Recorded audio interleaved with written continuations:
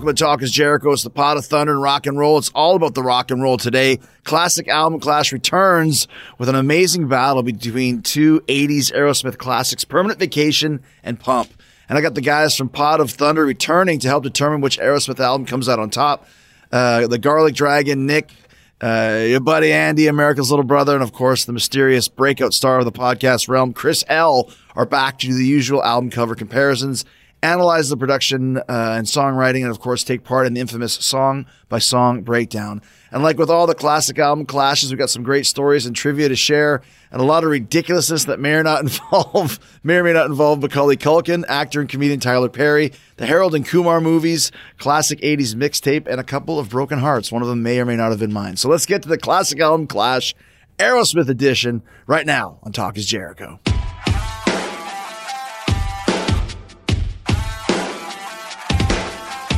All right, so every time I come to Chicago, one of my favorite things to do is hang out with the fine gents from Pot of Thunder, Nick, Andy, and the illustrious and mysterious Chris L. And I usually do their show, which is called Pot of Thunder, and I figured it was time for them to stop being so selfish and bring it on back over here to Talk is Jericho. They were here last time when we did Kiss Alive versus Kiss Alive 2, which was a very monumental show. And we're going to continue doing the classic album clash with Aerosmith. Yes, thanks for having us back. No, how did this come up with the Aerosmith again? What are we doing? We're huge fans. Well, originally we were supposed to have Charlie from Anthrax join us. Yep. And we said, what's your favorite bands? And he listed like Depeche Mode and The Cure and Led Zeppelin and Aerosmith. And I was like, oh. And then we were thinking, what Aerosmith song should we do? And then we came up with doing like an 80s one, and then I pitched it to him, and he's like, I don't really know 80s Aerosmith. So. Yeah, and you gave him a migraine with that. And that's he ran. We heard of him. He ran screaming. So, any normal person would have assumed it would be toys versus rocks.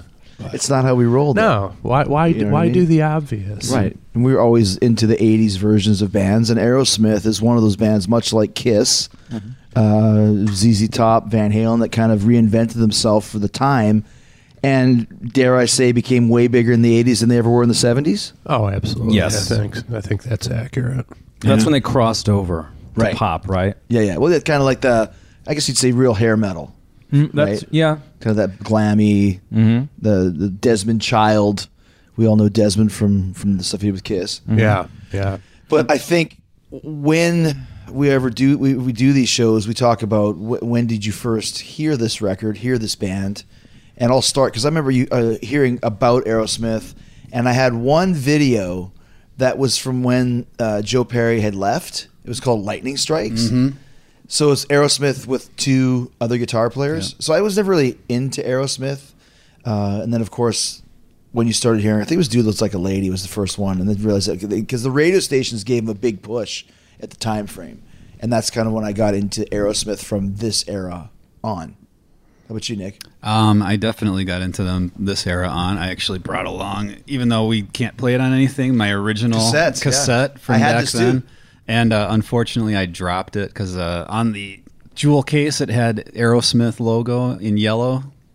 Printed on the plastic. Printed on the actual jewel case, and I dropped it like the first day I had it. So this is a different... No, it's a different jewel case, right. Unfortunately. So I'm still mourning the loss. It's so weird holding a cassette in my hand. Like I used to have all cassettes. Right. And it just seems so like a relic from the past. It doesn't make any sense at all whatsoever. And also MTV, big MTV kid growing up. Dude Looks Like a Lady. Huge.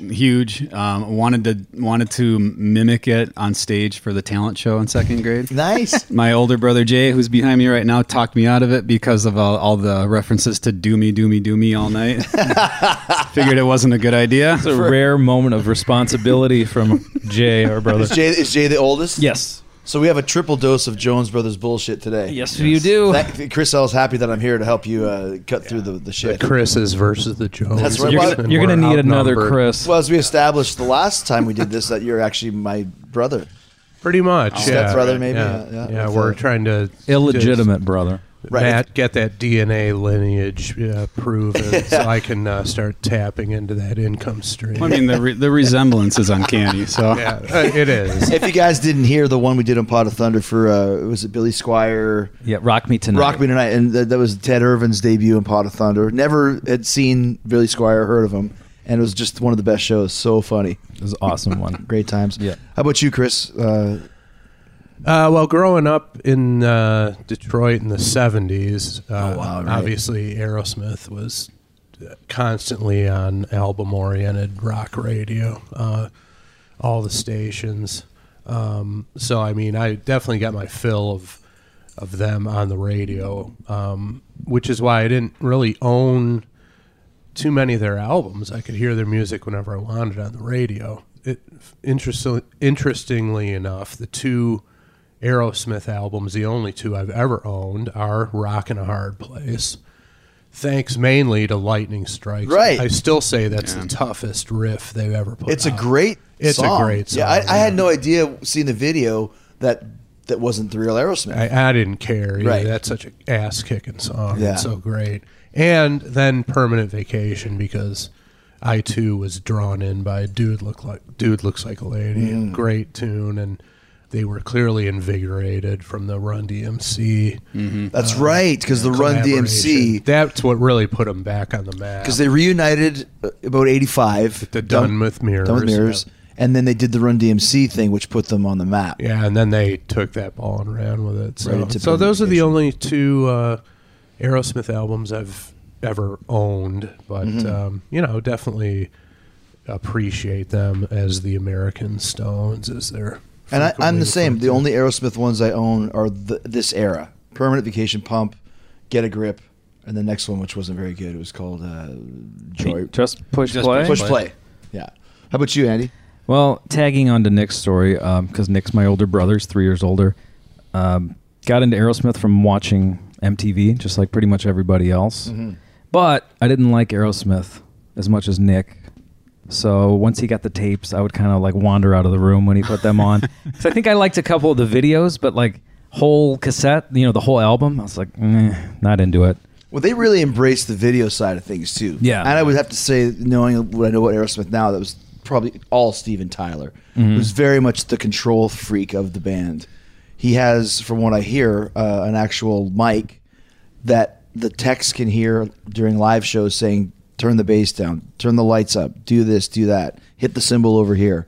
Really? He very much runs the show in that respect. And on the videos topic there, I remember seeing something years and years ago on MTV where they had these great videos. They were in constant rotation. But I remember seeing an interview where Steven Tyler was kind of lamenting the fact that they even had to do them at this point in time because, back in the day when they started, that wasn't part of the business. Right. But he was explaining it as when you hear a song, you should kind of have your own mental image of what's going on there. You should kind of develop that. That's your responsibility, and now we have to do it for you. But then he got the chance to jam his tongue down a woman's throat in the Ragdoll video, and then have those two bikini chicks doing their thing in Love in an Elevator. Right. Suddenly, your own mental picture out the window. Nobody cares about that. This is what we want to see, and this is what we want to do. It wasn't going to be that. I mean, no, it wasn't going to be that. Because you remember, we keep talking about Lightning Strikes. You remember the video for that? They're like in a 50s street gang.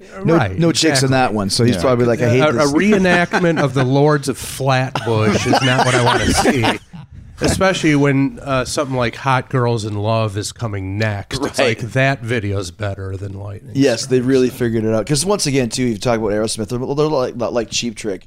Two good-looking guys, and well, in this case, three kind of nondescript, borderline ugly guys. Yeah. So it's all based around the Mick and Keith of the band, which of course is Joe Perry and Steven. Did you guys go to any Aerosmith gigs around this time frame?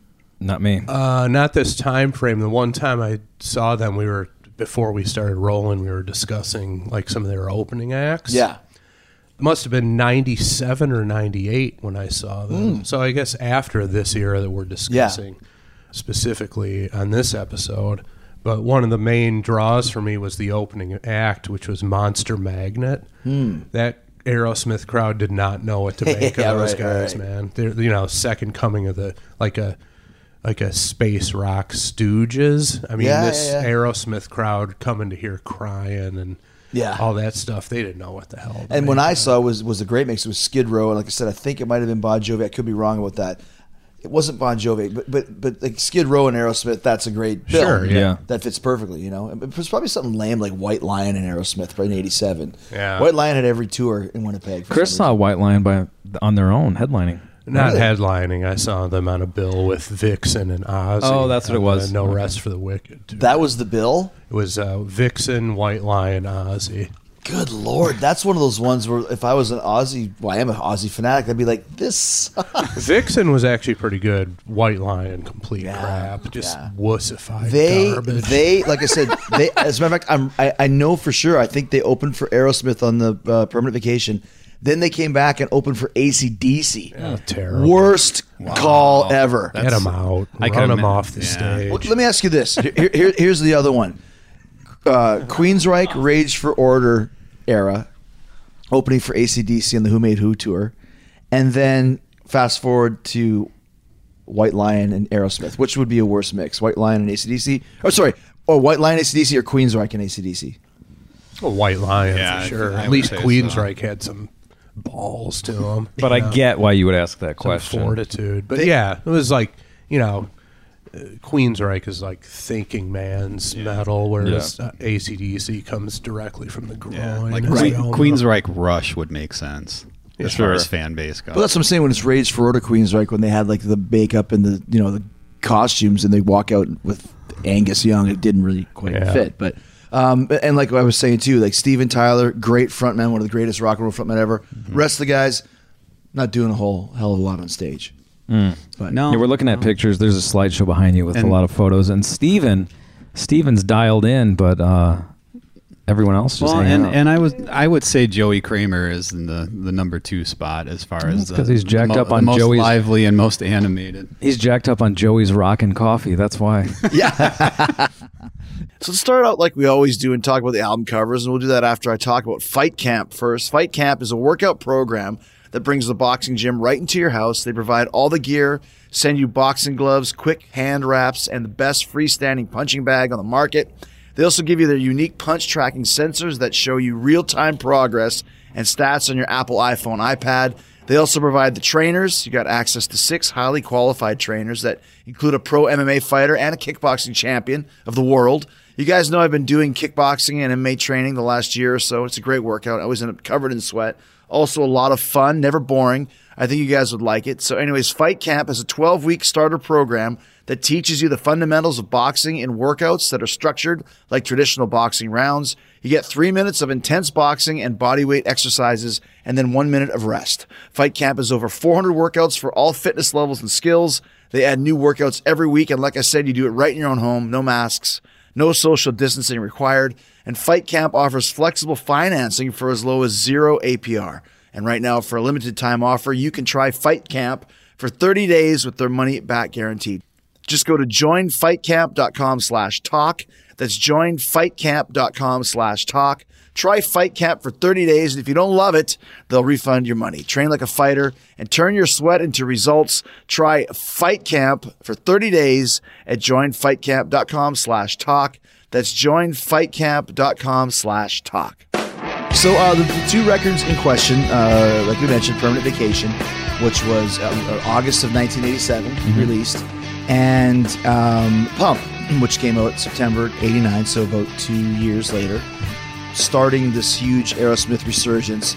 And we always like to talk first and foremost about the covers. So we got Permanent Vacation, which is the classic Aerosmith logo over top of some strange, like a shirt that someone would have, like a Hawaiian shirt, maybe. In the liner notes, it says tattoo art. So I think it's supposed to be like vintage tattoo shop designs. Oh. That's what that background's supposed to be. But then it's just done in all red. But it's like, whatever. Well, like, what does it have to do with a Permanent Vacation? Oh, I have no idea. Well, I don't know if I just opened up. Got a great picture of '87 Aerosmith in jail. Maybe that's the Permanent Vacation.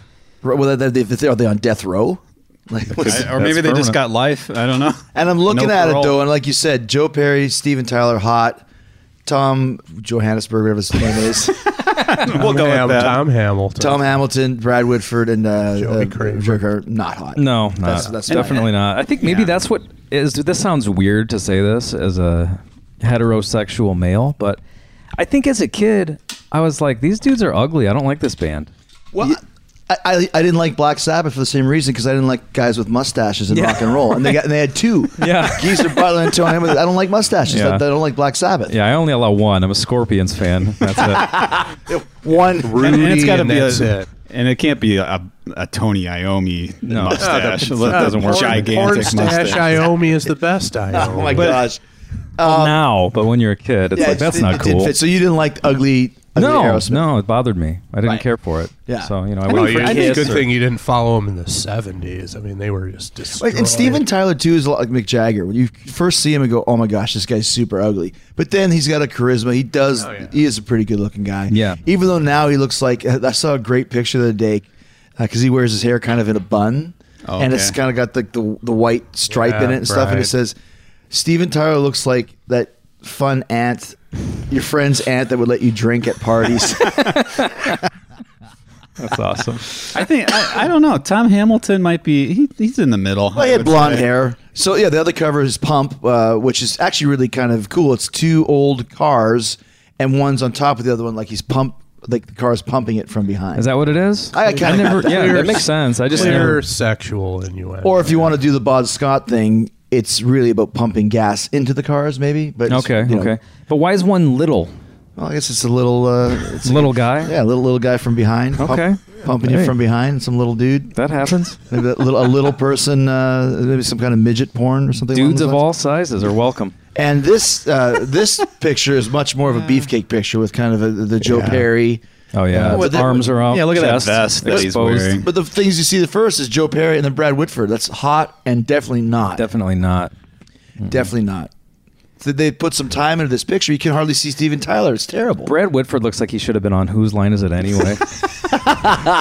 Brad Whitford's like Arn Anderson. He looked old even when he was young. Yeah, that's true. He did. Right? Yeah. He never ever had had a hot period. It's still coming. All right, Chris L. Possible rant alert. Both albums produced by Bruce Fairbairn. I got no problem with his production for Aerosmith. What he did with Kiss is an abomination. Oh, the Psycho Circus. But, I mean, clearly he played a big part in the band's resurrection. I mean, these albums sound great. For this show, I revisited them, and like I said, I owned Permanent Vacation. Listening to it again, it's better than I remember it being. Right. And then Pump, I never owned it, but, the singles were all over MTV, and then I got into the deep cuts preparing for this episode, and that's another excellent album. I got no qualms with either of them. And the thing is, too, Bruce Fairbairn was the kind of mentor. It's so small trying to read this in the cassette, but his mentor, Bob Rock, was his mentor. So Bob Rock mixed, engineered, worked on all of these records, which is how Bob became Bob Rock as well. So Bruce Fairbairn not only did a great job producing himself, but also kind of begat Bob Rock. Yes, he did. Which is very cool. Fellow Canadian. Correct. Absolutely, from Vancouver. And all these records were at Clear Mountain Studios in Vancouver, including Psycho Circus, which you do not like. Lots of bacchanalia going on in Vancouver, I'm sure. right? Strip clubs. Bon Jovi did Slippery When Wet up there, didn't they? And also New Jersey. Crew did Feel Good up there. Yeah. These guys did these records up here. So ground zero for hedonism. Canadian version of that. Hey, all world version by all accounts. I mean, they all went there. Yeah. Yeah. And all the most decadent bands of the day recorded. And there was a lot of strip clubs in downtown Vancouver. Oh, yeah. My girlfriend used to work at one.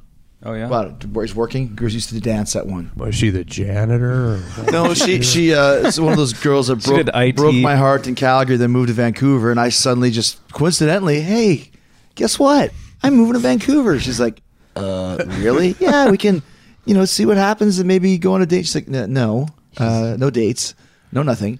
And I went and saw her once, and she just kept going west. She went to the ocean. It's funny you mentioned that. Russia. I have a sad, broken heart tale relating to one of the clashes here that will come out later. Okay.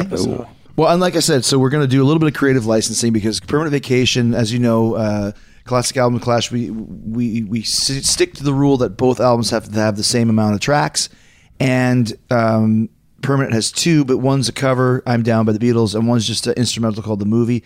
So we're going to drop those 2 off, so it's 10 to 10, and we're going to flip-flop Angel with Permanent Vacation because we're going to do Angel versus What It Takes, the 2 big monster ballads of the record. So those are the rules, and now we will go to the much anticipated song-by-song battle. Yes. And see which album really is better. Because the way like you said, Chris, I remember Pump being better than Permanent Vacation, but after listening to both of them, I think there's going to be some very interesting battles here. So starts off Hearts Done Time versus Young Lust. And I think Hearts Done Time is a Desmond Child joint, one of his many that he wrote with Aerosmith at this time frame. And actually, I believe it was Paul Stanley that... Nick's confirming, yes, true. Yeah, Joe Perry, Desmond Child. Okay, so I think Paul got them hooked up with Aerosmith, and a great Desmond Child story to tell as we move later on. But I'll start off. Hearts Done Time, really love this song, and I actually suggested it to a couple people to use as ring music. Really? Because it starts off with wails, and it kind of builds, and then it's like... great opening track, and this is my favorite Aerosmith. Very groove, powerful, and Steven Tyler's got that voice, right? Young Lust, Aerosmith, a lot like Kiss. Fast Aerosmith doesn't work. When they get in this Young Lust double bass, I don't ever want to hear Joey Kramer play double bass. It's not what Aerosmith does. So for me, I got to go with Hearts Done Time, one of my favorite from all of these records, and a great ring music song for powerhouse Paul Laser, a young upstart who's needed a ring song, and I gave him that one back in about 91 in Calgary. It's a good one. So there you go. I'll go next. Hearts Done Time is a fun little song about a young man visiting a woman after her man goes to work at night, right? Which is a fun song until you get older and you get married and you have a job. And then it becomes a lot less fun. You're thinking about what's going on. I don't like this song anymore. It used to be something, that's hilarious. No longer funny. Yeah. Suddenly it shakes you to the core. But I'll take Hearts Done Time.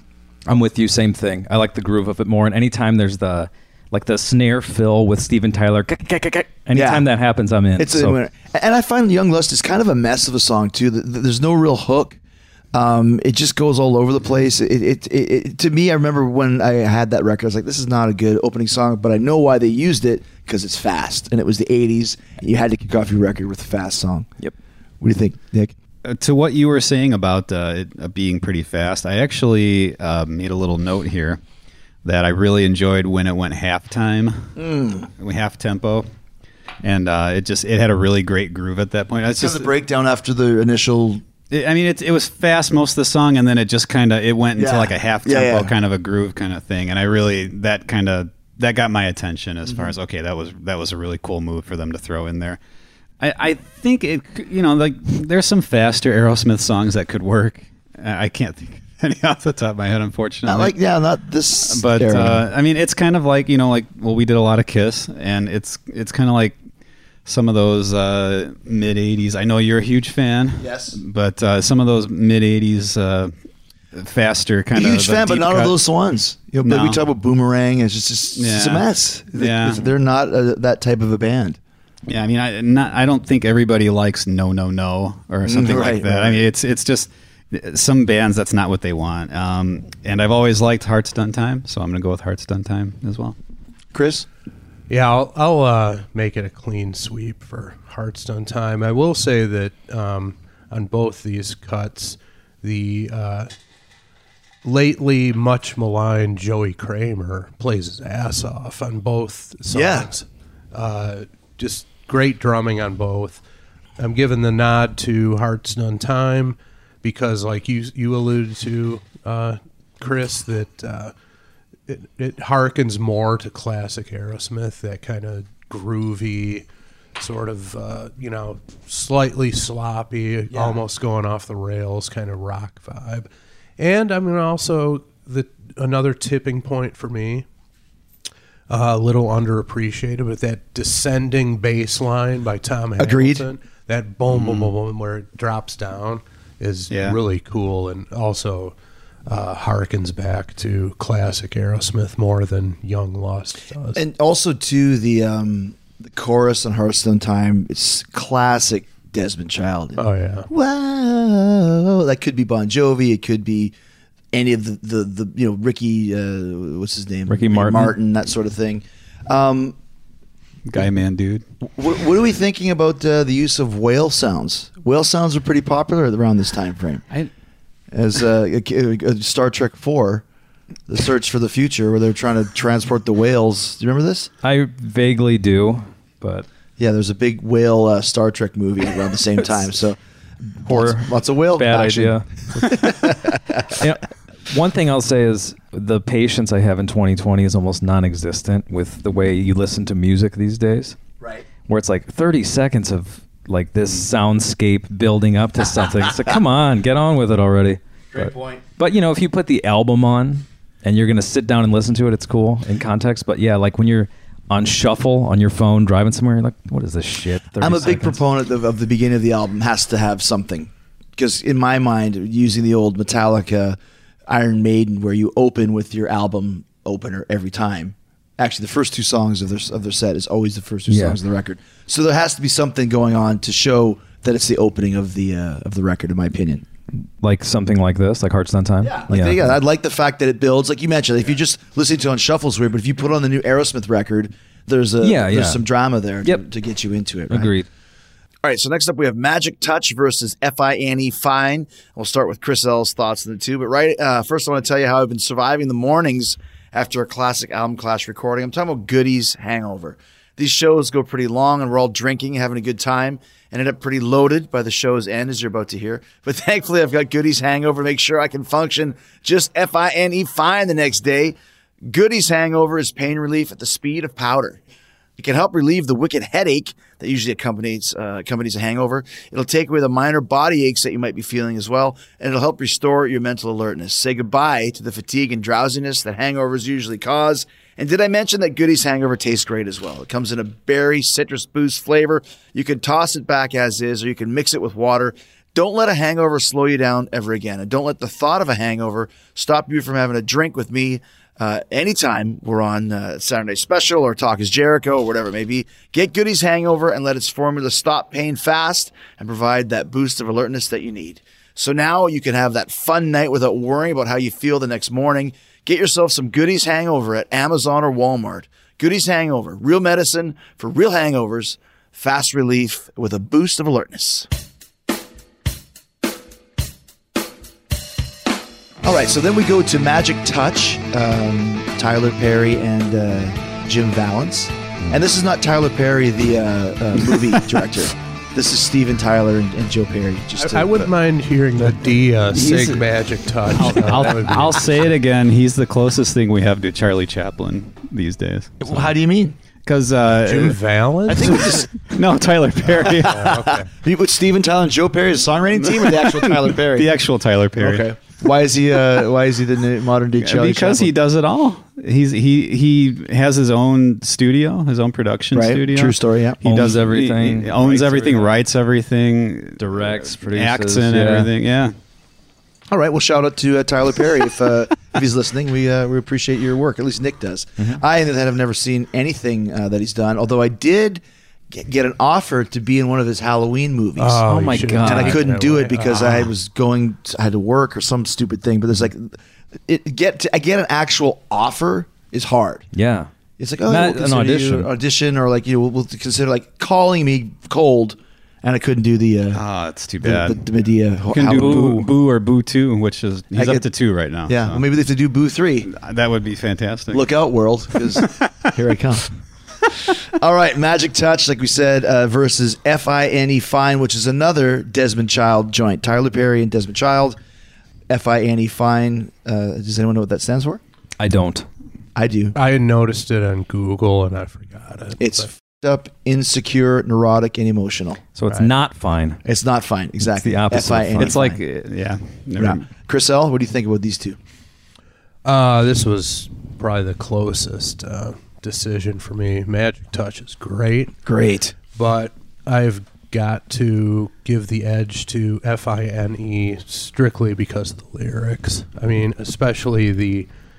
it's not even an allusion to it. It's a straight up announcement of analingus toward the end of the song. I mean, what does he say? Let me find it. Sticking his I shove my tongue right between your cheeks. I haven't made love now for 25 weeks. I don't know. I always try to think of what the 25 is significant for.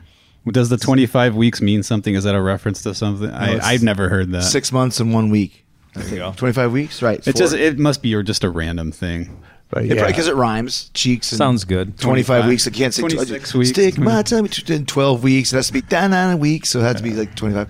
Love the line.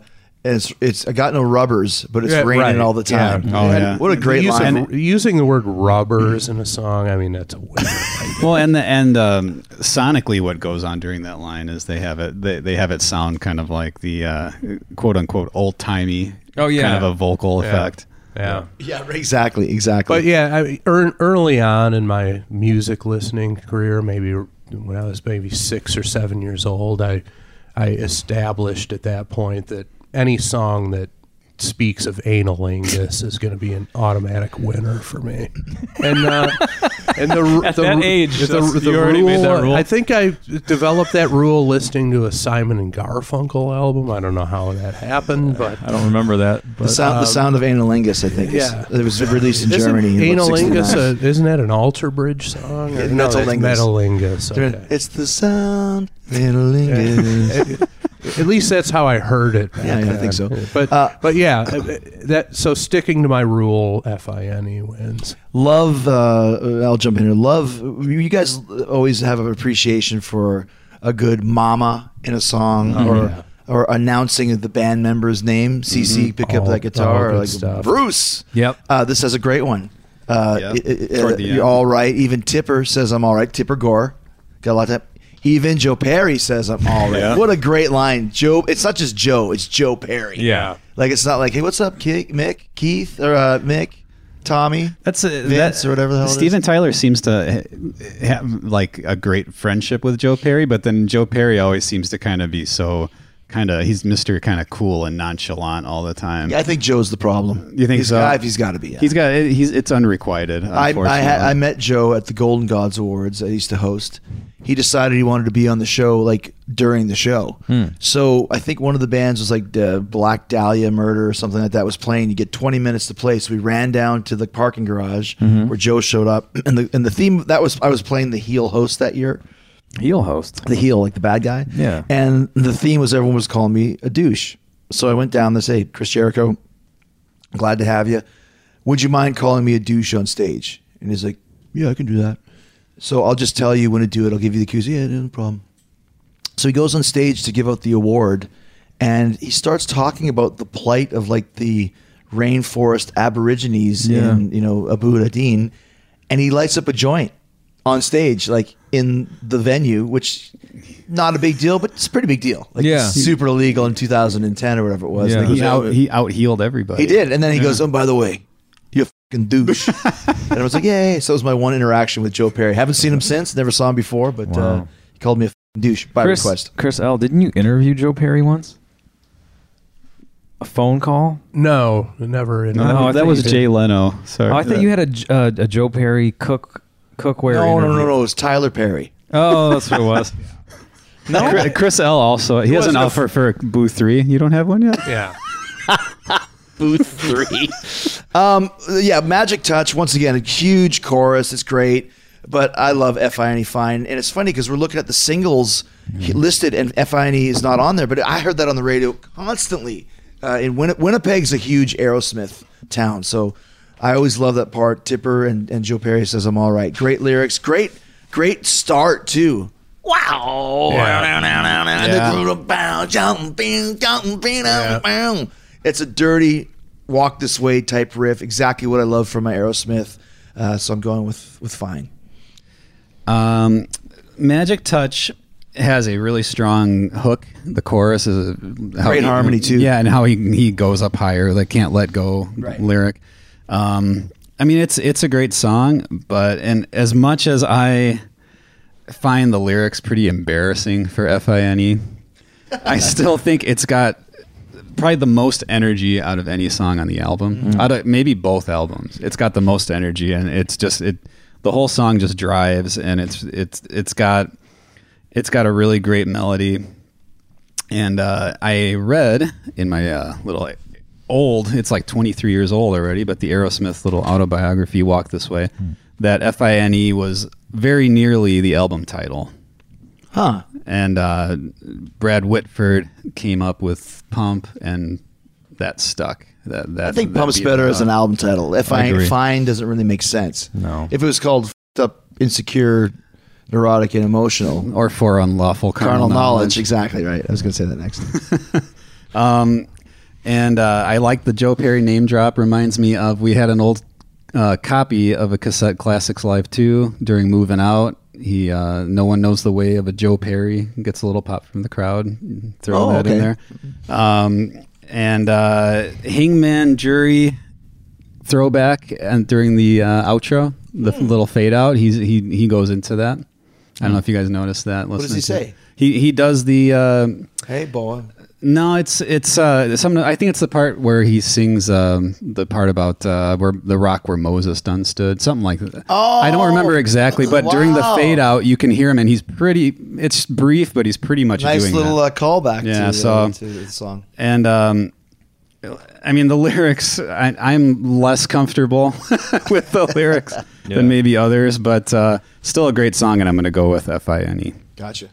Fine for me too. Two clean sweeps in a row. Sweeps in a row. Rare. Yeah, analingus, like Chris said. He also mentions, "I'm gonna kiss your boo boo, honey," which that's another one, and that's kind of ahead of its time. Is that where Honey Boo Boo got her name from listening to Aerosmith? And this is not to be confused with the Tyler Perry Boo 2 and Boo 3. No, but there are connections. And don't forget this line, which is something Gene Simmons probably kicked himself for not writing. You're so tight, your lovin' squeaks, and I'm ready. I mean, that's you can't relentless. You can't say that in 2020. No, you can't. We had a meeting yesterday with sexual harassment people and what you can and can't do. One thing you couldn't do was read the lyrics to this song. That was on the list. That's on the list. Yeah. Don't read it. They had it up. They had it up on the projector, and it was just a bunch of black light, like redacted stuff. This is not water cooler talk, okay? Right? Unless you're into analingus and squeaky love. Speaking of which, in the era of coronavirus that we're in, where like everybody's all about like spend 90 seconds washing your hands. I gotta believe analingus is off the list. I mean, that's just not sanitary. Somebody posted a graphic the other day. It said, "God, are they still licking each other's buttholes? Guy, more than ever. God, more coronavirus, please." Exactly. I would think that's something that's just got to be gone by the Who would know? wayside. Like, what's some deep conversations here on the Classic Album Clash. And that's kind of ahead of its time because that's what I hear all the kids are doing these days. They just snort Xanax and lick each other's buttholes on snorting Xanax from each other's buttholes. TikTok or whatever. I'm out of the loop. No wonder China is completely shut down these days. Jesus. So I got one more thing about Fine. I didn't know what this meant, but he says I got an emo Woody. Wow. You guys know what that means? It's not emo like EMO. It's EHMO in all caps, and I'm like, what is that? He said, I got it because he's singing about a car or something. EHMO? Like, yeah. So I looked it up, and it means an early morning hard-on Woody, which is like redundant. He has a boner. He has a boner. Yeah, I just cracked a boner, Rodney. It's like when people say ATM machine. You don't have to say machine. The M means two twins. Yeah, we've got two twins. Love the fact that he snuck in emo. And I would say probably Bruce Fairbairn did not know what that meant, and probably just like in the fine tradition of Eddie Van Halen, not knowing what the fuck Roth is ever talking about, just lets it go. Probably emo Woody, whatever. Sounds good. Yeah, because I'm envisioning Fairbairn's probably like 50. I don't know how old he is. He's not with us anymore, right? No, he's not. Gotcha. well, 2 clean sweeps with 2 great tunes. This one hard. This is when the big time #1 hits kick in. Ragdoll versus Love in an Elevator. Oh my goodness! Who wants to take that one to start on with it? I'll go first. Okay. Love Ragdoll. Love the video with especially Joey Kramer. Beginning, hitting the 2 bass drums. I mean, that's like one of the coolest visuals. Good call from a rock video, in my opinion. It's one of the most like struttable songs, I would say. Oh, good. Strutting down the street to this song makes perfect sense. The phrase "hot tramp" gets thrown out. Yeah. So I mean, and it's got a feel of like a New Orleans funeral march kind of a thing. Like you put some time into this. Yeah. Well, that one, yeah. No wonder I wanted to go get a Popeyes after I listened to this song. The most random call ever. Popeyes. So that being said, I'm still gonna go with "Love in an Elevator." It's for me. It's the title is like the snakes on a plane of rock and roll. It's so outlandish, and it's almost like a guilty pleasure. Like you almost feel silly when you're listening to it, but it's awesome. I mean, I always thought so. One thing I wanted to point out, whether our 5th guest was going to be here or not, that there's that riff that goes into the solo. It's always makes me think of Caught in a Mosh. Oh, which right, is good like call. You wouldn't think the Love in an Elevator would have anything similar to that, but that always makes me think of it. And the video, I always thought it was hilarious because it looks like Steven Tyler is coming from a Ren fair. Right behind us. It's actually coming up right now. Yeah. And that's there he is. That hat. So I'm going with that. It's a guilty pleasure, but it's fantastic. So I'll pick up where you left off. I think once again, Ragdoll, I thought it was always a cool song. It's obviously a big hit. It's a great follow up to Dude Looks Like a Lady. A lot more doomies in there. Let me go into Doomy to the back door. Doomy. Doomy all the time, apparently. With that's the guy. one. It goes into a little Mae West, which is great. Come on over, see me. I always like that. Right. But I think, much like you said about FINE having the best energy, to me, Love in an Elevator is probably might be my favorite Aerosmith song. Outlandish subject matter. Yeah.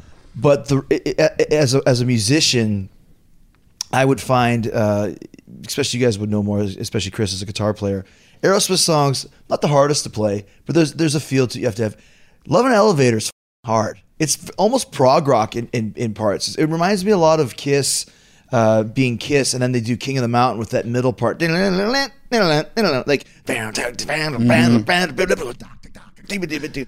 great riff, great middle section, and a great kind of Beatlesque fade out with that great harmony. Oh, the harmony. Yeah. Yes. I think in the video actually shows them singing. We're going to do it together. Yeah, at the end of the episode, we're down, loving an elevator, living it up as I'm going down.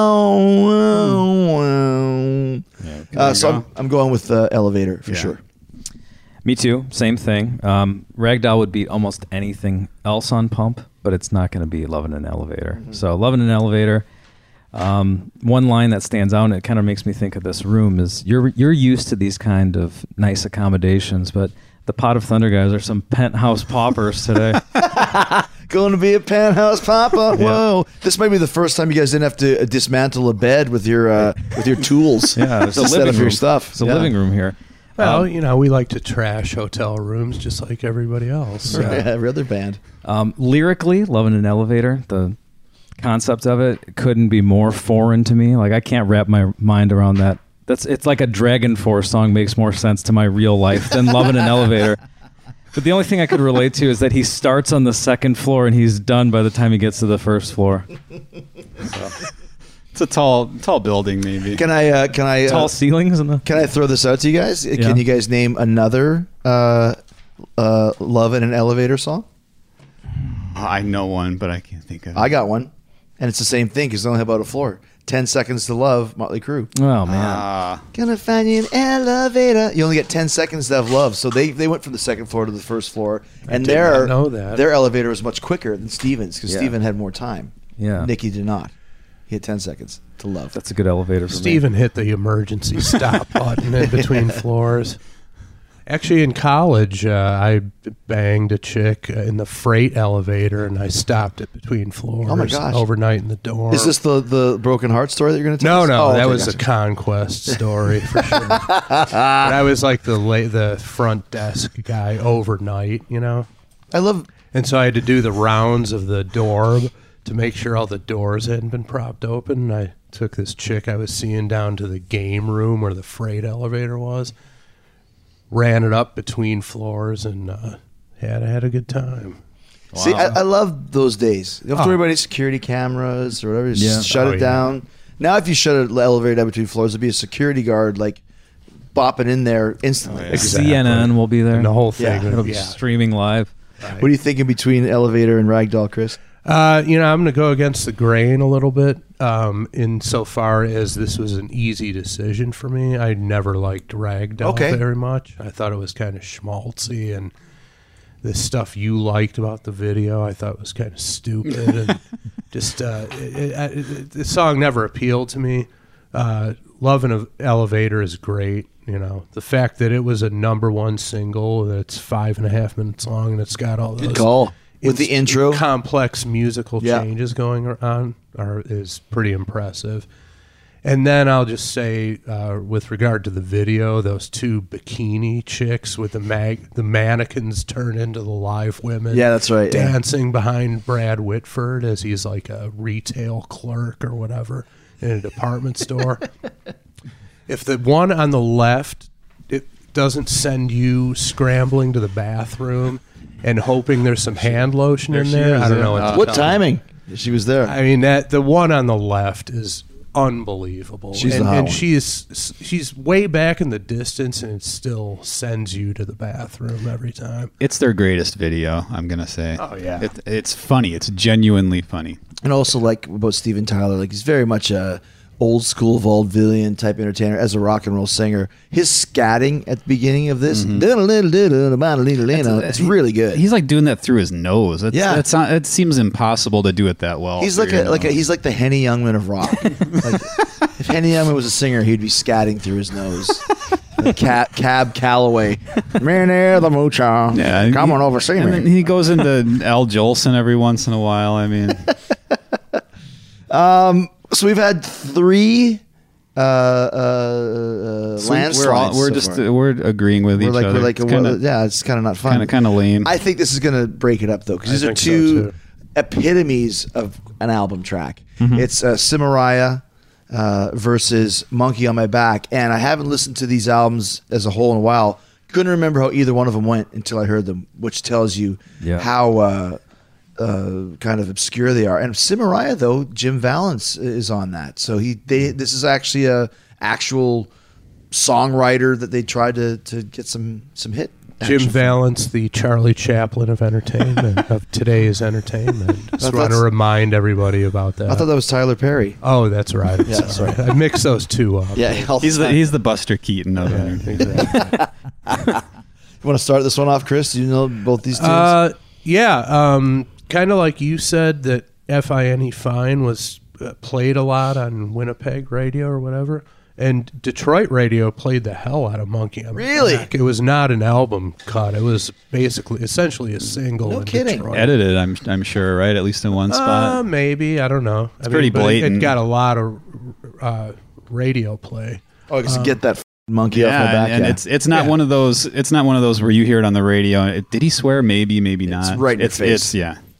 Yeah, but I'm actually going to go with Cimaraya. Wow. And it was a close one, but I prefer the energy of Cimaraya, and and we'll get into this also with the next track on Pump. But when Aerosmith starts to get a little more serious and addressing their previous drug issues, it's a little too weighty. This is not for U2. me. It's Aerosmith, right? I want to hear more about analingus, things of that nature. Things of that nature. Yeah, right. Arnold Schwarzenegger. Yeah, analingus and things of that nature. Your drug things, that's fine. And it's a good song. I heard it a lot on the radio, but I'm going with Cimaraya here. Okay.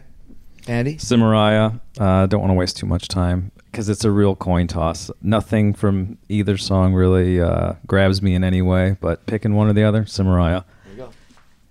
Over to you. For me, Cimaraya absolutely decimates Monkey on My Back. Oh, wow. Always loved Cimaraya. It's on my 80s hard rock Spotify playlist. No kidding. Yes. Big Cimaraya fan. Big here. fan. Love it. It may be my favorite song on the album. Damn. Are you serious? I'm absolutely serious. That's a hot take. Well, wow.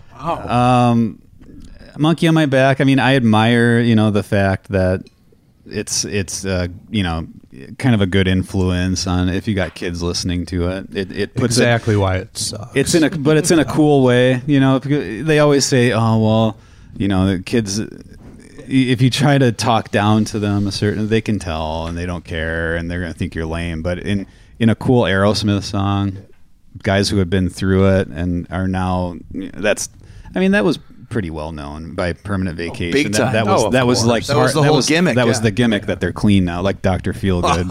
That lasted about a month. They're still not clean. But I admire that aspect of it, but love Cimaraya. Fantastic song. Okay. Never heard somebody with such a affinity for Cimaraya. That's cool. I'm the guy. When you listen to it, like I said, after not remembering both the songs, obviously as soon as I heard it, like Cimaraya was much more melodic and better than I remembered. Mm-hmm. I think I just didn't like the song title. I thought it was stupid. So much like when you hear a dumb song title, it kind of turned me off right off the bat. It's a girl's name, like Shandy. Yeah, she's Cimaraya. You don't know a Shandy. You don't know a Cimaraya. I get it. But Monkey on My Back, by far for me, my favorite. Great drums on it. I love the beginning of it. I love kind of the lazy slide guitar thing. Yeah. And once again, the pattern of what I like from my Aerosmith is those. As I said, Slash one time, I said your riffs are slimy. He's like, yeah, I like that slimy. And this is a slimy Aerosmith. It's just. Yep. I found they're really in the groove. If you take out Young Lust, those three songs, Fine, Elevator, and Monkey, have some great riffs and great playing in it. So Cimaraya, better than I remember. Monkey on My Back, definitely a killer tune and probably one of my top three on the Pump album. Okay. There you go. Finally, some division there. Descent. Something better, yeah. Probably the two biggest hits on the albums are next. Dude Looks Like a Lady from Permanent Vacation. Janie's Got a Gun from Pump.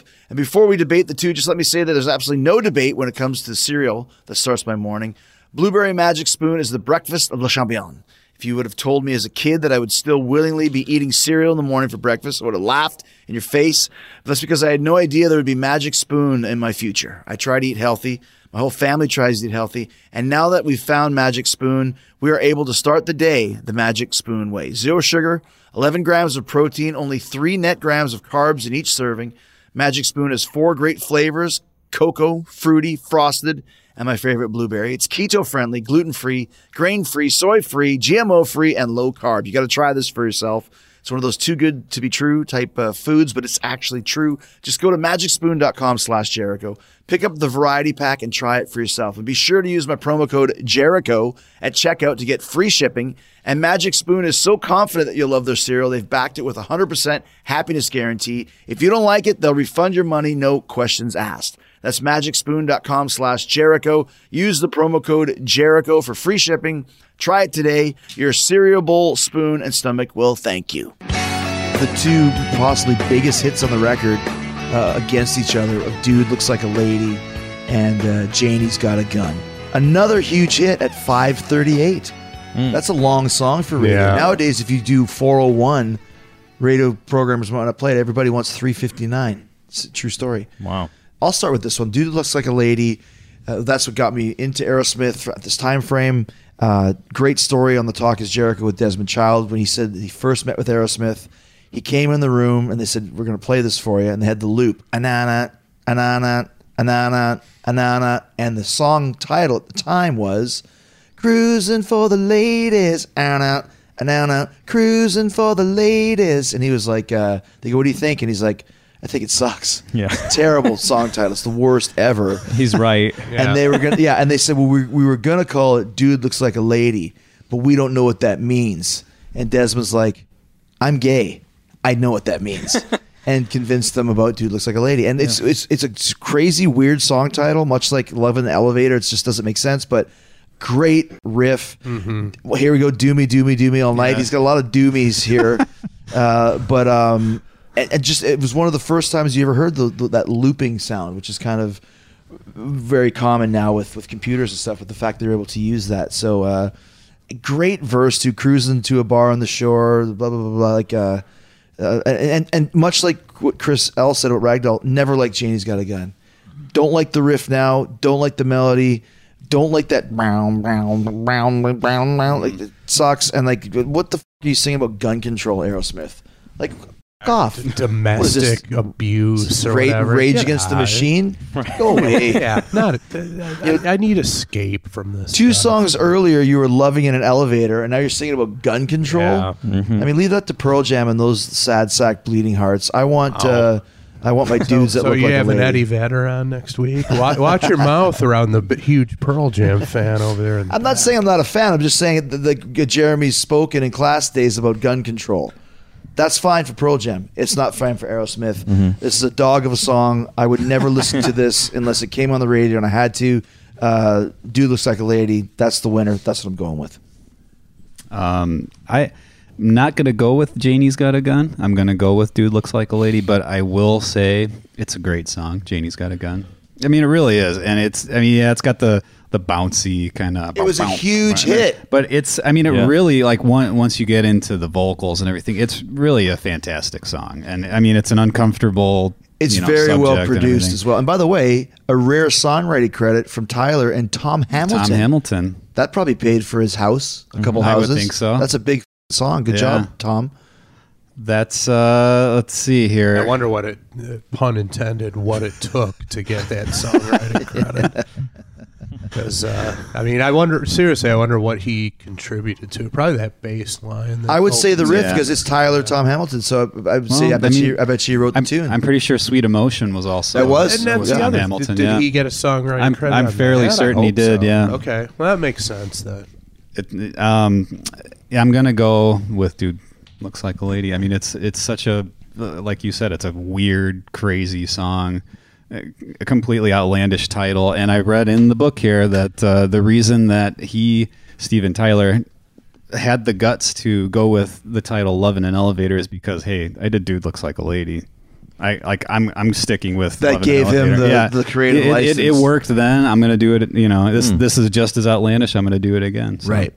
And Tom did have "Sweet Emotion." That's Tyler and Tom. So he does work some tunes in there. It's like Queen with like John Deacon. Yeah. The two songs he wrote were huge. That's all you need. Same with Tom Hamilton. So good on him. Congratulations, Tom, if you're listening. All right. I got a lot to say about both of these, so bear with me. Can you say that in a Paul Stanley voice, please? I got a lot to say about both songs. Oh, yeah. Okay, so "Dude Looks Like a Lady." I love the use of horns in a song in this era. Great call. Because it's pretty rare. It's all over both albums. Yeah, but lots of horns on here. Pretty rare for a rock band in this era, though, to have any horns at all. So very cool. Thematically ahead of its time, because if you listen and pay attention to what he's saying, he finds out that this hot woman has a penis, and he's just like, whatever. That's my lady. Very open to it. Yeah, it's not like, oh, what the, there's no. Yeah. So it's like it's 1987, but it's 2020. And that was also Desmond's line. She pulled out a gun and blew me away. Yeah. Get it? There you go. Yeah. Once again, Gene Simmons is going, damn it. Yeah. And then the other thing I wanted to mention, there's baritone sax in here, which I think is the perfect instrument to accompany a surprise penis that you weren't expecting. And then, and is it a coincidence that a song about a man dressed as a woman is written by Tyler Perry? And Desmond Child. I love that line though. We don't know what that means. That's Joe Perry. We don't know what that means. I'm gay. I know what it means. Janie's got me on this. Janie's Got a Gun. The percussion at the beginning and like the bass tone and the whip cracks. There's like the. that always reminded me, like, I picture Robert Stack walking down some misty railroad tracks. It always reminded me of Unsolved Mysteries. I didn't like it for that reason. It gives me the creeps. Only on the classic album Clash with the Pot of Thunder Brothers would we get a Robert Stack and a Tyler Perry and a Buster Keaton reference, all within about 10 minutes. Yeah, we can't help ourselves. And don't forget analingus discussions. And then that's the title of this episode, I'm pretty sure. Last thing, this came out the same year as 18 in Life by Skid Row. Wow, interesting. But that came out in January. And it kind of has a similar vibe as far as subject matter, that it's like this person committing this. It's like a serious song, and there's this act of violence and the repercussions of said violence, and not what you'd expect from bands. But basically, though, the story is that Janie was getting not what's the word, molested. Yeah, and she pulls out a gun and shoots the guy. Yeah, right. Yeah. So she's the hero because she's the hero, but she's going to jail too. Oh, like there's the other part of that. Yeah. Oh, okay. Yeah. And so she has to deal with the vicious circle. She's going for her permanent vacation. There you go. Yes. Call back. Call back. And a song, that more recent song that I think is even closer in theme is "Dear Father" off the Last Sabbath album, because it's about a religious. Was that actually on the album? Was that one of the 7 bonus tracks? It's the last one on the official whatever normal. What am I supposed to listen to? Normal release, yeah. Similar thing. Someone getting abused and then offing the person. What are you choosing? I am going to choose "Dude Looks Like a Lady." Okay. Yeah. It's pretty one-sided, in my opinion. But what do you think, Chris? Dude looks like a lady, hands down. My opinion is almost exactly the same as yours, Chris. Janie's Got a Gun never did it for me. It was like them just trying to be too serious, and it just didn't compute with me. And Dude Looks Like a Lady is incredible. Just it's so audacious and over the top. And like in the video, the best part for me is when he like it like that in syncopating with his hip thrusts in the video. Fucking great. And huge props to Mr. Perry. Incredible guitar solo. Agreed. I mean, that thing is flawless. Great feel. It's a clean kind of guitar tone. It's a clean sound, it's not like a shredding guitar solo. It's just pure rock and roll front to back. Great composition to it, and it really makes a song for me. It's one of those things, like I said, when we kind of rediscovered Aerosmith with these records, and we talked about kind of the yin and yang of Perry and Tyler. Joe Perry is a great guitar player, man. Like, he really is. They're very similar to AC/DC in that every guy in that band fits that band perfect, and they're a great machine. Mm-hmm. Absolutely. Well-oiled machine. Yeah. Any merit to the fact that the Dude Looks Like a Lady is that Steven Tyler saw Vince Neil at the bar, Rainbow or something? Is that where that original... Well, that was kind of the idea, but that's the urban legend. The urban legend. Yeah. But we don't know what that means. Yeah. Vinnie Barbarino. Yeah. We move on to St. John versus The Other Side. And this we don't forget this little instrument going down... Love Elevator, Water Song. Janie's got it. This is the Dulcimer Stomp. Actually, Water Song was another one that had a different title. It was originally Water Sports, and Joe Perry was like, "We don't know what that means." And, but they did.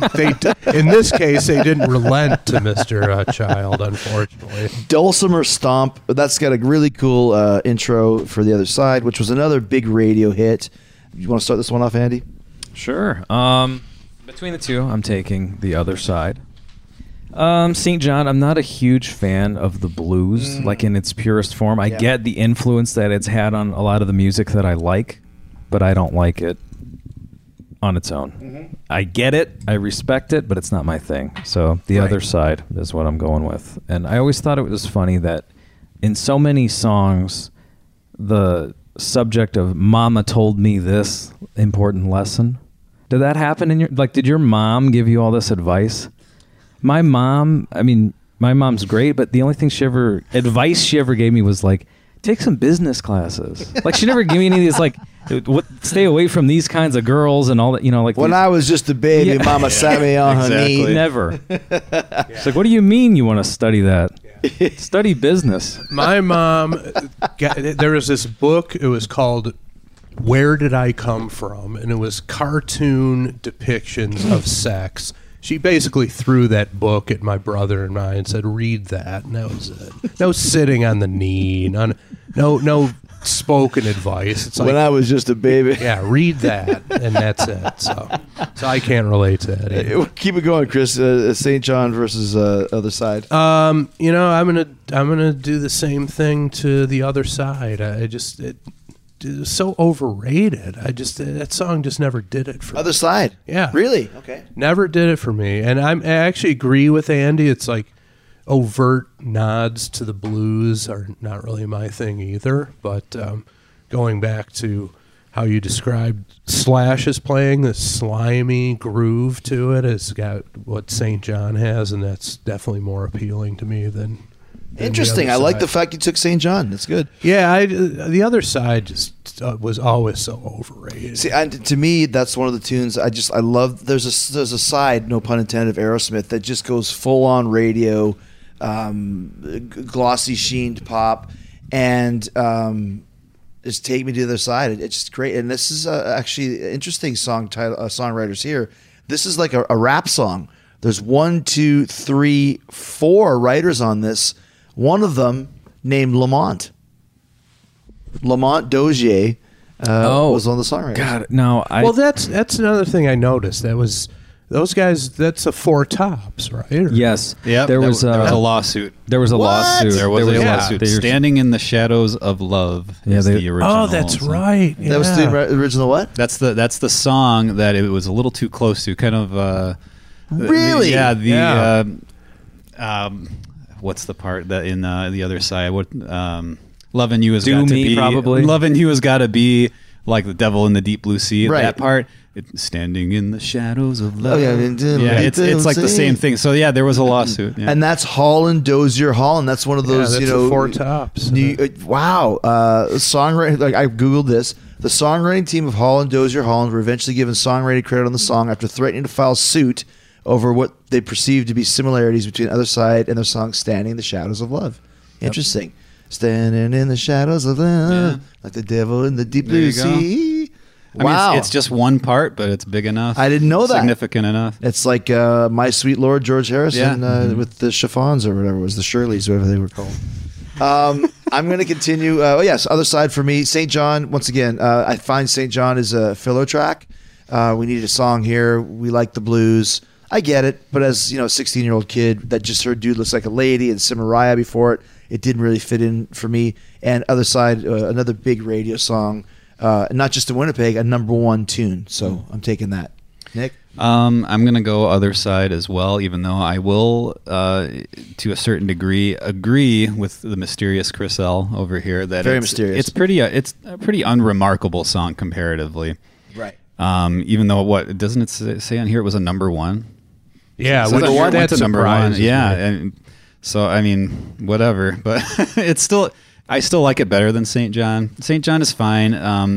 The Delta blues thing I'm on and off with. It doesn't really grab me. I mean, yeah, it goes.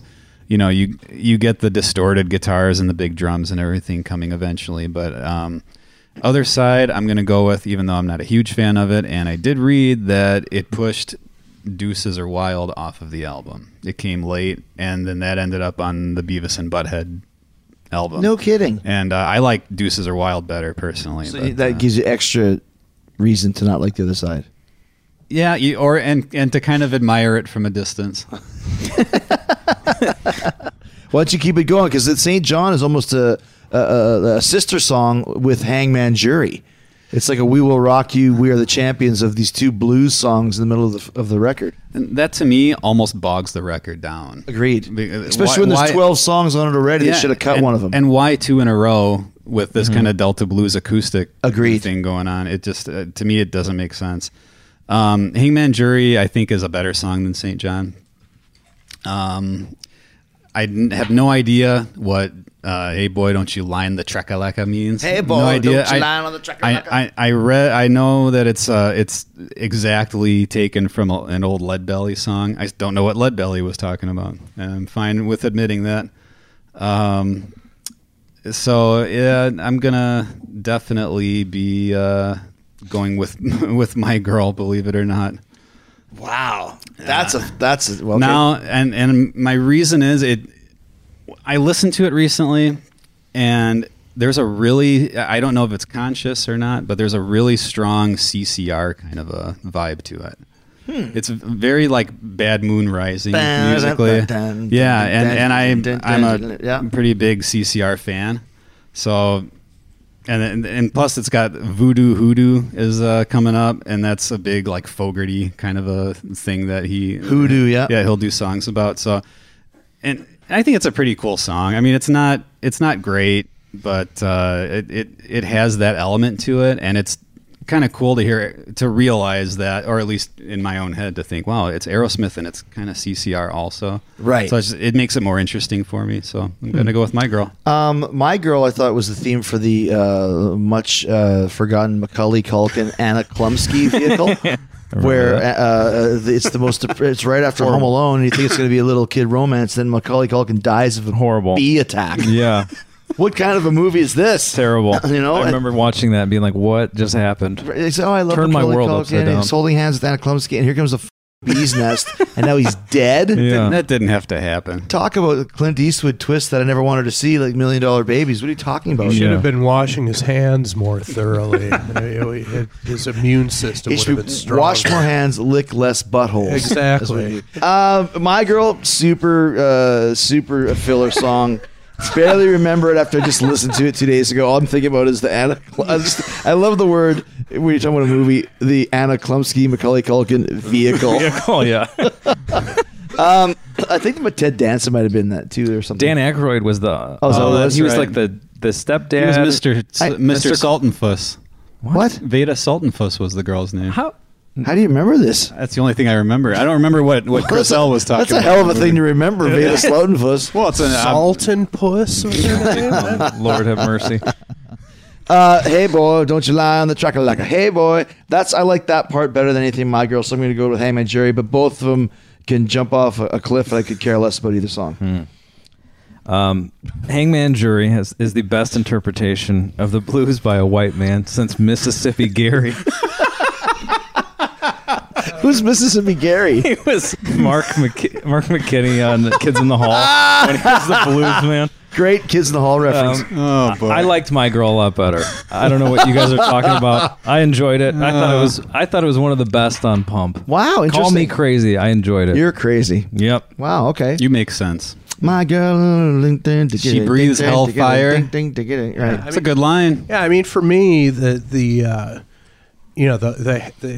hey boy, don't you, whatever he's saying there. Eye on the track is clearly a reference to, didn't they use slave labor to lay down all the railroad tracks across America? And I think it was, since Leadbelly sang it, it's like a slave song.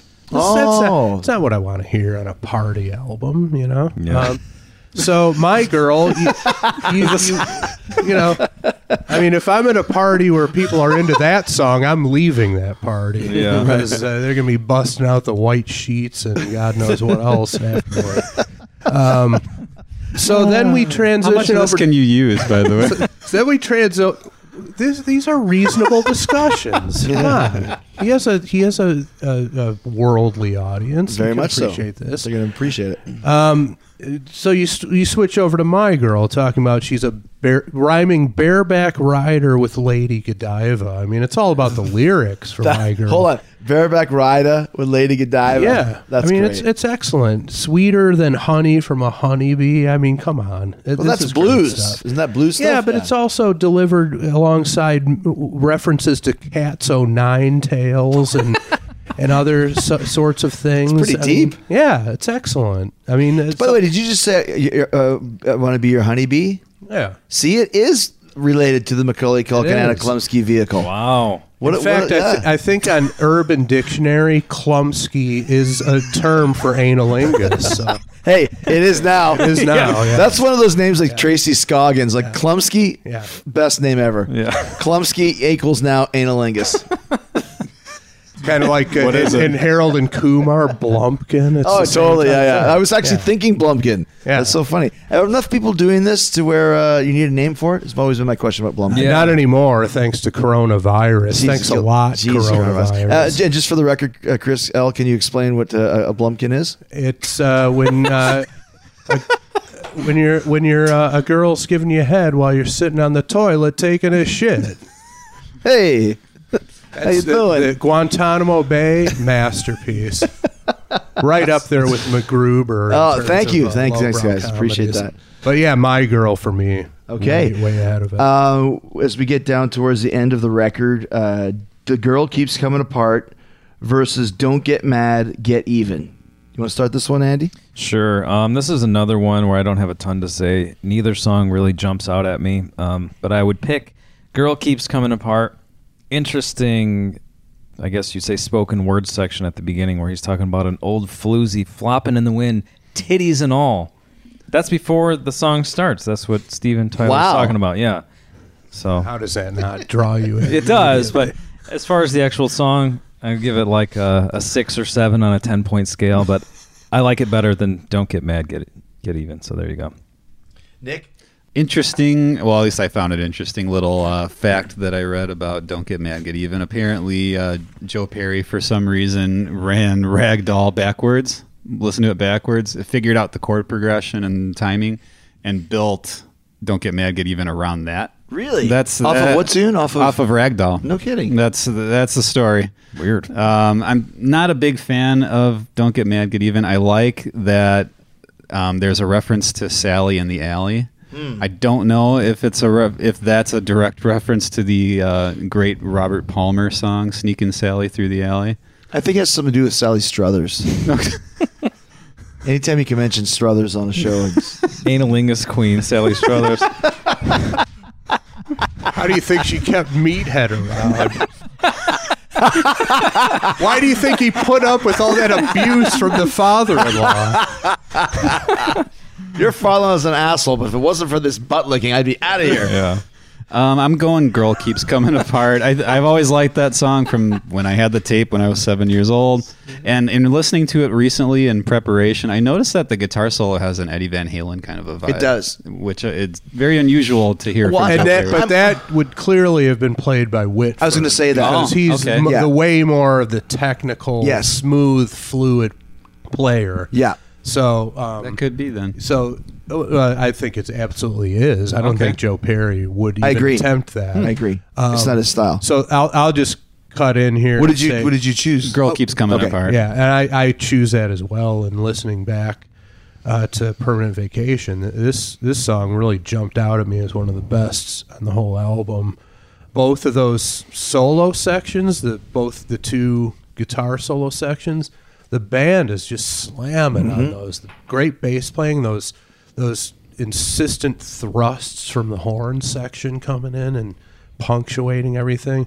I mean, the energy on that is excellent. Just, to me, torches Don't Get Mad, Get Even. Mm-hmm. And in terms of song titles, vastly superior. You see a song, Girl Keeps Coming Apart. You're like, what the hell is this going to be about? I have to listen. The other, Don't Get Mad, Get Even. It's a bumper sticker. Yeah. Keel song. Right, which that's nothing that anyone should aspire to mimic a Keel song. Much like what you guys said, A Girl Keeps Coming Apart. This one, when I first heard the record, what are you laughing at? Chris is still laughing. From before. About Keel? About Sally Struthers? I think it's about Sally Struthers. I love Girl Keeps Coming Apart from when I first heard the record because that jam section in the middle, it's like it's almost like a Blues Brothers, like awesome. And I love there's a song on the Synchronicity record called "Oh My God" by the Police, and there's it's not a similar jam, but there's a part where they just jam, and I love it when you get a rock and roll band who just jams, and I think there's probably 6 lyrics in the whole song, the rest is just the solo sections back and forth, but there's a great part at the end of the song where Steven does a little spoken word, and I almost could say it verbatim, but I looked up just to make sure. So there she was, buns up and kneeling. That's right. I was a wheeling and a dealing, my ace in the hole, so to speak. I forgot to mention that, yes. I mean, buns up and kneeling. That's right there. My ace in the hole. so to speak. In fact, that was a line of dialogue from Macaulay Culkin in that movie, wasn't it? In the vehicle of it would make sense that Steven Tyler would get together with Luther Campbell and work on something like that theme. That's what he thought. He thought it was. The Run DMC thing worked. That's right. He thought it was Two Live Crew and it was Run DMC. He got it mixed up. But a Girl Keeps Coming Apart, one of the highlights of the record for me. And Don't Get Mad, Get Even, one of the stock. Like you said, we need a song, write something up, spend 10 minutes on it, and off you go. So bad fight between those two because Girl's the winner there. We're going to flip-flop Angel like we said at the beginning. So next up will be Permanent Vacation versus Voodoo Medicine Man. We're going to once again go with Chris L's to start the debate between these two. All four of us did some great homework to prepare for this classic album clash. We all listened to both Aerosmith albums, but I bet my listening experience was way better than everyone else's because I listened to Permanent Vacation and Pump through my Raycon wireless earbuds. Now, you know how much I love these earbuds. Everything sounds great with Raycons, and the new Raycon Everyday E25 earbuds are the best ones yet. They got 6 hours of playtime, seamless Bluetooth pairing, more bass, can never have too much bass, and a more compact design. And they're like half the price of those other wireless earbuds on the market. You know which ones I'm talking about. The Raycons, these Raycons also have a great noise isolating fit. So when I'm listening to Aerosmith at home with my whole family at home, crazy family circus, all listening to something different and YouTube and everything, the only thing I heard was Aerosmith. They're super comfortable as well. I can wear them for hours and nearly forget they're in my ears even when I'm sleeping. I go to sleep with my Raycons in and don't feel any pressures or problems at all. And that's probably why everyone from Chris Jericho to Mike Tyson to Snoop Dogg are loving the Raycon E25s as well. So get yourself a pair of Raycons so you can social distance in comfort and style, surrounded by killer audio and without breaking your bank. I'm going to make it easy for you.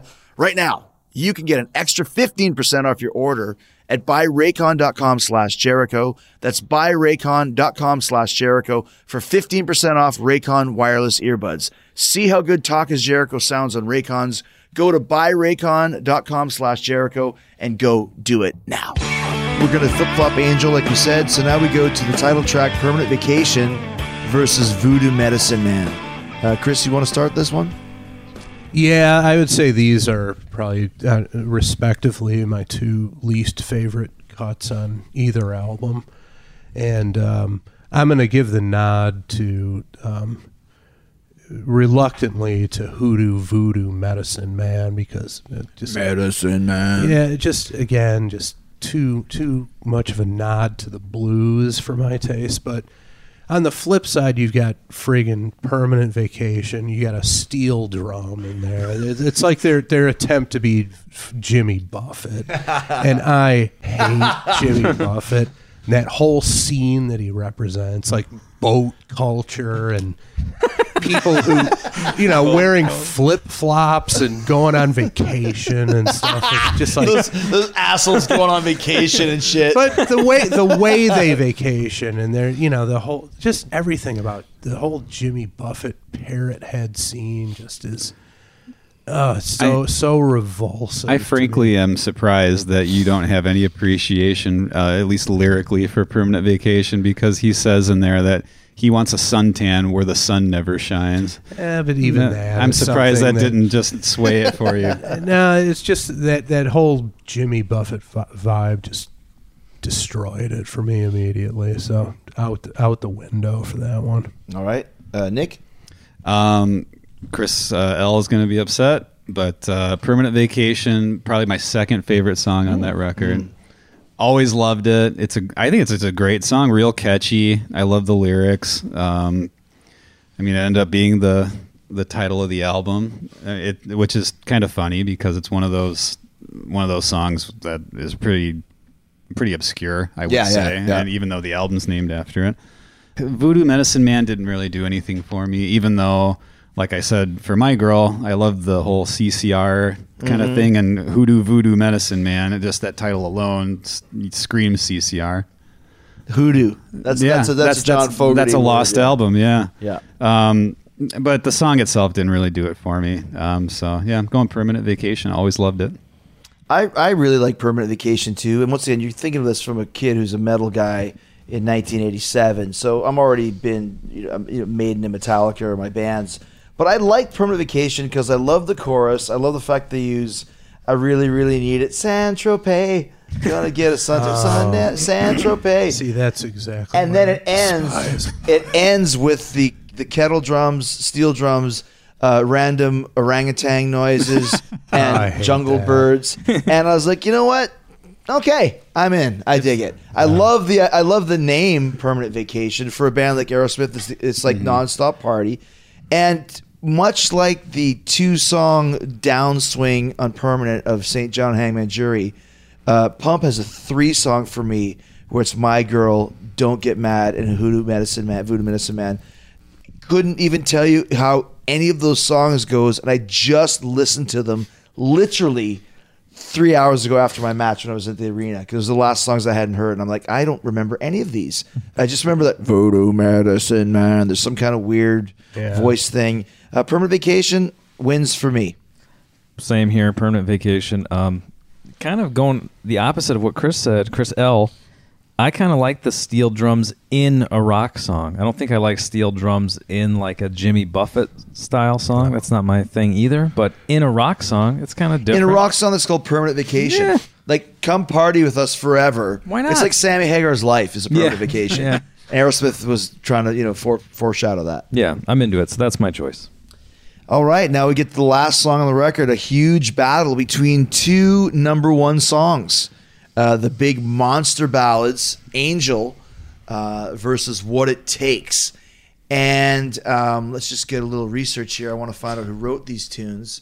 I think Angel was Angel. That's Desmond Child. I thought it was. Steven Tyler and Desmond Child. Angel, Steven Tyler, Desmond Child. What It Takes, Steven Tyler and Desmond Child. That motherfucker Desmond Child, man. That guy can write a chorus like no other. I mean, come on, dude. Like, what a great songwriter. Okay, so there you go. Yeah, so Angel, is Steven, or is Desmond Child. So I'll start this one off. It's tough because Angel, 87 is when I started grade 12, which was your senior year. I had a crush on this girl named Karen McFarlane. Karen, if you're listening, I wish things could have been different. She won't be listening, but she's a huge Pot of Thunder fan. She's big listening. Big time. Mention it on ours because but the fall of 87 is when Dude came out, because that's when the record came out. So as the time goes on, Ragdoll was the second single. I graduated in June of 88, which was right around Angel, which was probably, I'd say, March or April of 88 when it came out. So I was so obsessed with this chick, and I was like, Angel was like, I was like envisioning her was my angel. Yeah. What a great chorus. Heartbreaking because I never was able to get my angel. But dude, like, that is the epitome of a great rock and roll ballad. And once again, at 5 minutes long, that's a long tune, man, for a ballad. And then the third huge single on Pump, also 5 minutes long. Yeah. Love the fact, Girl Before I Met You, I was F-I-N-E fine. Now loves to take me prisoner. My heart's been doing time. I like when they call back to old songs. Yeah. Gosh, it's a tough one. Angel's great. I'm going to have to give the nod to What It Takes. I just think the chorus, Jesus, it's tough. They're both a 9.9 and a 9.91. It's Angel. Karen McFarlane, I love you. Next. Nick? I was talking to Karen McFarlane backstage before. I was talking to Karen McFarlane backstage before. Buns up and kneeling. I was a wheeling and a dealing. My ace in the hole, so to speak. I like, the thing that always stood out to me is I like it almost seems like a brave move to put an accordion on there. It works really, the way that they use it during the chorus works really well. Really great touch. I'm going with Angel, however. In my opinion, up there with like Home Sweet Home is like the great power ballad of all time. Wow. In my opinion. Yeah. I'm not a huge power ballad guy, but Angel every time. I was just saying both of them start with the little drum. Drum that's thing true. Too. Yeah. So it's Angel's yours? Angel. Okay, got it. Angel as well. There was a period of my life, I bet you guys maybe were the same way, at least at some point, where you really probably didn't want to admit that you liked power ballads. Where you like, oh, that's stupid. I only like the fast songs where the guy's yelling the whole time. Maybe not for you guys, but that's how I felt. But as I got older, I could really appreciate power ballads and stuff that maybe I didn't think was as cool, or for whatever bogus image I wanted to portray myself. Love is for suckers kind of a mentality. Yeah, exactly. But both great. It's no surprise that after these two songs, Aerosmith just kept drilling in that direction of like, let's keep cranking out these ballads because we're awesome at this. But they got wimpier and wimpier as they went along. That's the problem. But they stayed popular. Dude, for 10 they more made years. huge hits from it. Yeah. But I got further and further away from these albums, even for me. And for a guy like Charlie, these albums were further and further away from the Toys in the Attic era. Yeah. Well, but I mean, there's Dream On. That's these kind of songs are sort of the foundation of their success. But you can't compare Dream On to I Don't Want to Miss a Thing. Sure. That's hell no. The epitome of just a shit, terrible just pandering ballad. garbage. But there's something we talk about on Pot of Thunder pretty often, and it's that sometimes people forget that this is a job for these people. Right. And it's like, well, if we just made all this money and we bought a boat, now we're part of boat culture.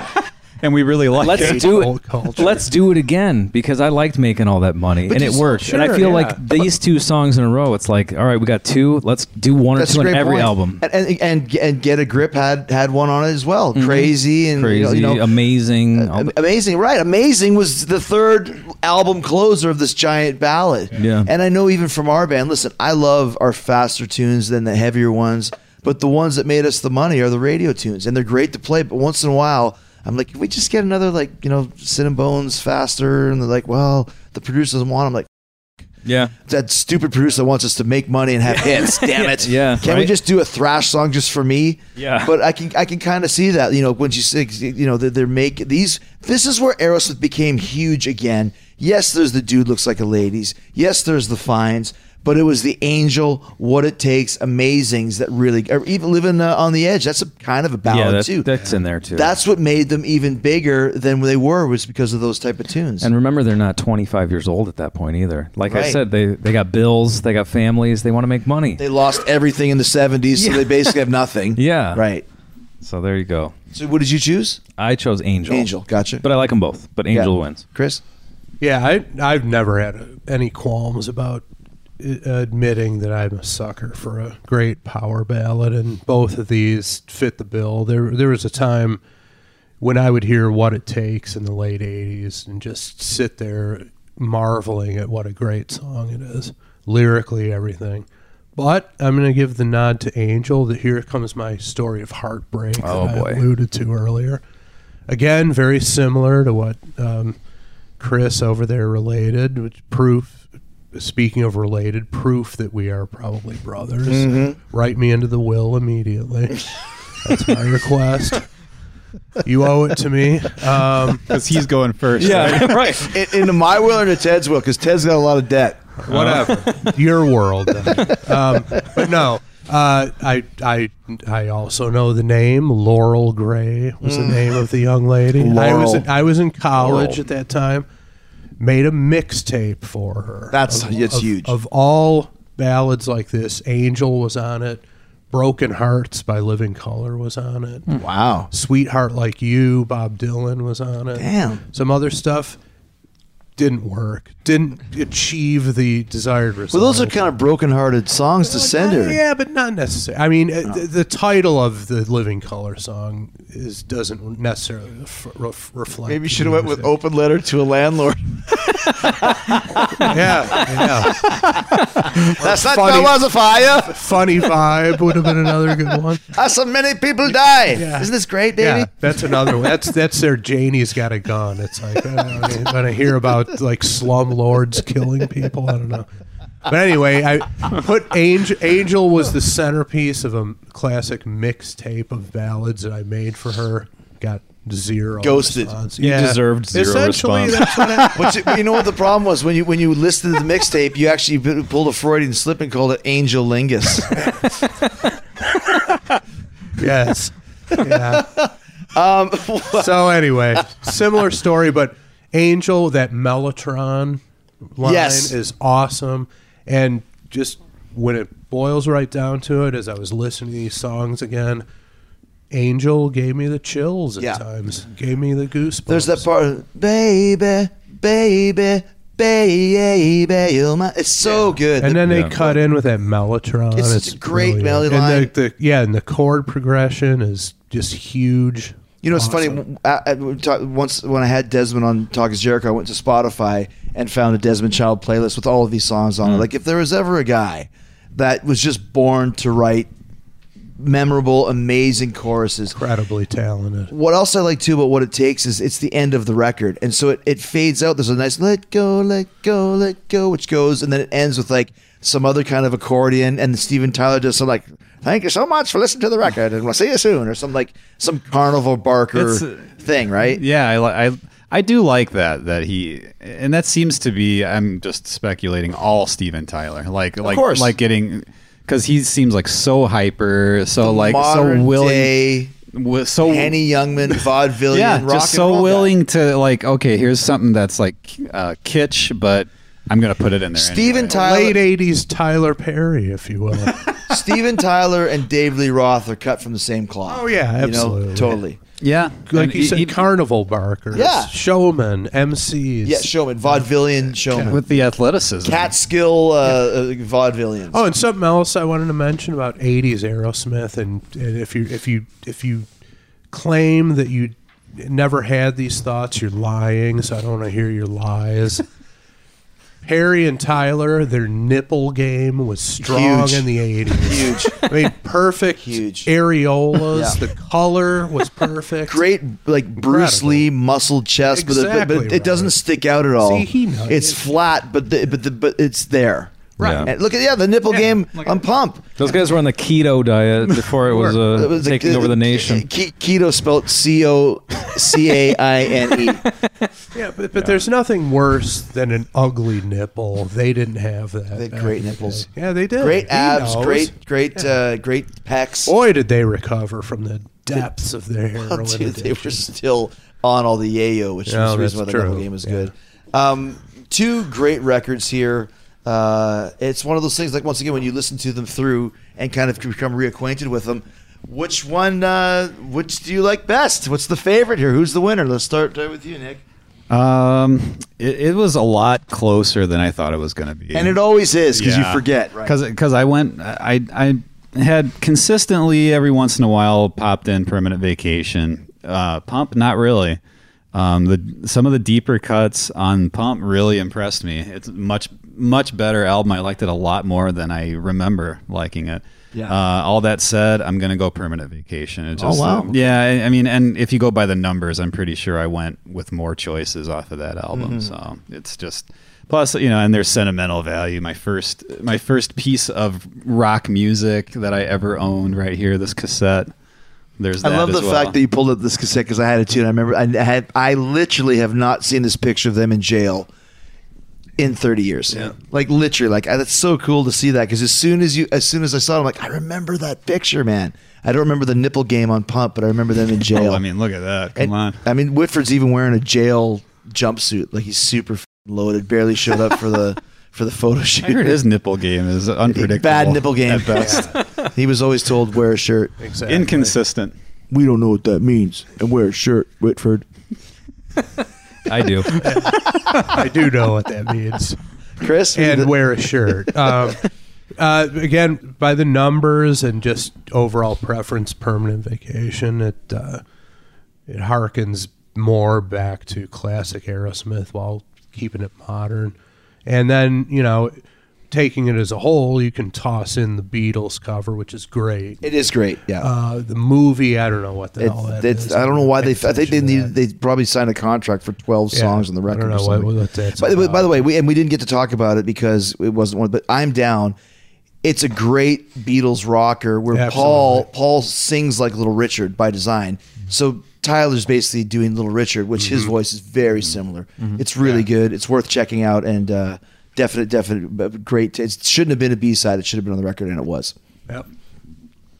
I go back to what you guys said. It's a lot closer than I thought, but listening to it, I'm going with Permanent Vacation. I thought Permanent Vacation was the runaway winner, but Pump was a lot closer than I thought. But Permanent Vacation wins I don't know, 6-4, maybe. Is that what you had? Yeah. So It's close, but yeah. And once again, as we always say, the classic album clash. Both of these albums are great. They're amazing. They're classic albums. That's why they're here. Yeah. To me, it was the opposite. If you would have sat me down and said, "Do you want to put on Permanent Vacation or Pump?" I probably went Permanent because Dude Looks Like a Lady is such a monster. It's my favorite of all the songs on the record. But I find that they're dirtier, slimier, and more riff oriented on Pump. It's a little bit smoother on Permanent Vacation. Once again, I love it, but coming reacquainted with Fine, Elevator. I know I didn't pick Monkey, or I did pick Monkey, but Other Side. Just those ones alone. The riffs are dirty. The groove is there. If you go back and listen, I might have even chose more songs on Permanent, but to me, Pump is the one that I would go to because of just it's a little dirtier and a little bit rougher. And I remember seeing the band at that tour. That was with Skid Row, and it was really killer. So great records, great band, and great stuff, guys. I'm glad you were able to come back and be on our show. Yeah, thank you. And the crazy thing is, I'm like, this has been pretty short, like 45 minutes. We've been doing this for 90 minutes already. Jeez. It's Time crazy. flies. Great stuff. So thanks to all you guys, to Tyler Perry, if you're listening, Analingus are us. Laurel and Karen, we miss you, babes, and we don't want double bass in our Aerosmith and no social issues. Other than that, go over to Pod of Thunder, and you can hear plenty of episodes with me on them, including 10, actually, Ted, soon to be 11. Maybe 12. Who knows? Who knows? We're going to do one right now. The number is increasing. Usually by this time we're so loaded. Well, me, but I'm not. I feel good. So you're going to fall off the ledge real quick. That's my Tune into. We actually have a balcony. We actually have a balcony in this penthouse popper. Really? So don't let me fall off. I don't think we do. But great stuff, guys, and support Aerosmith, and we'll see you guys soon.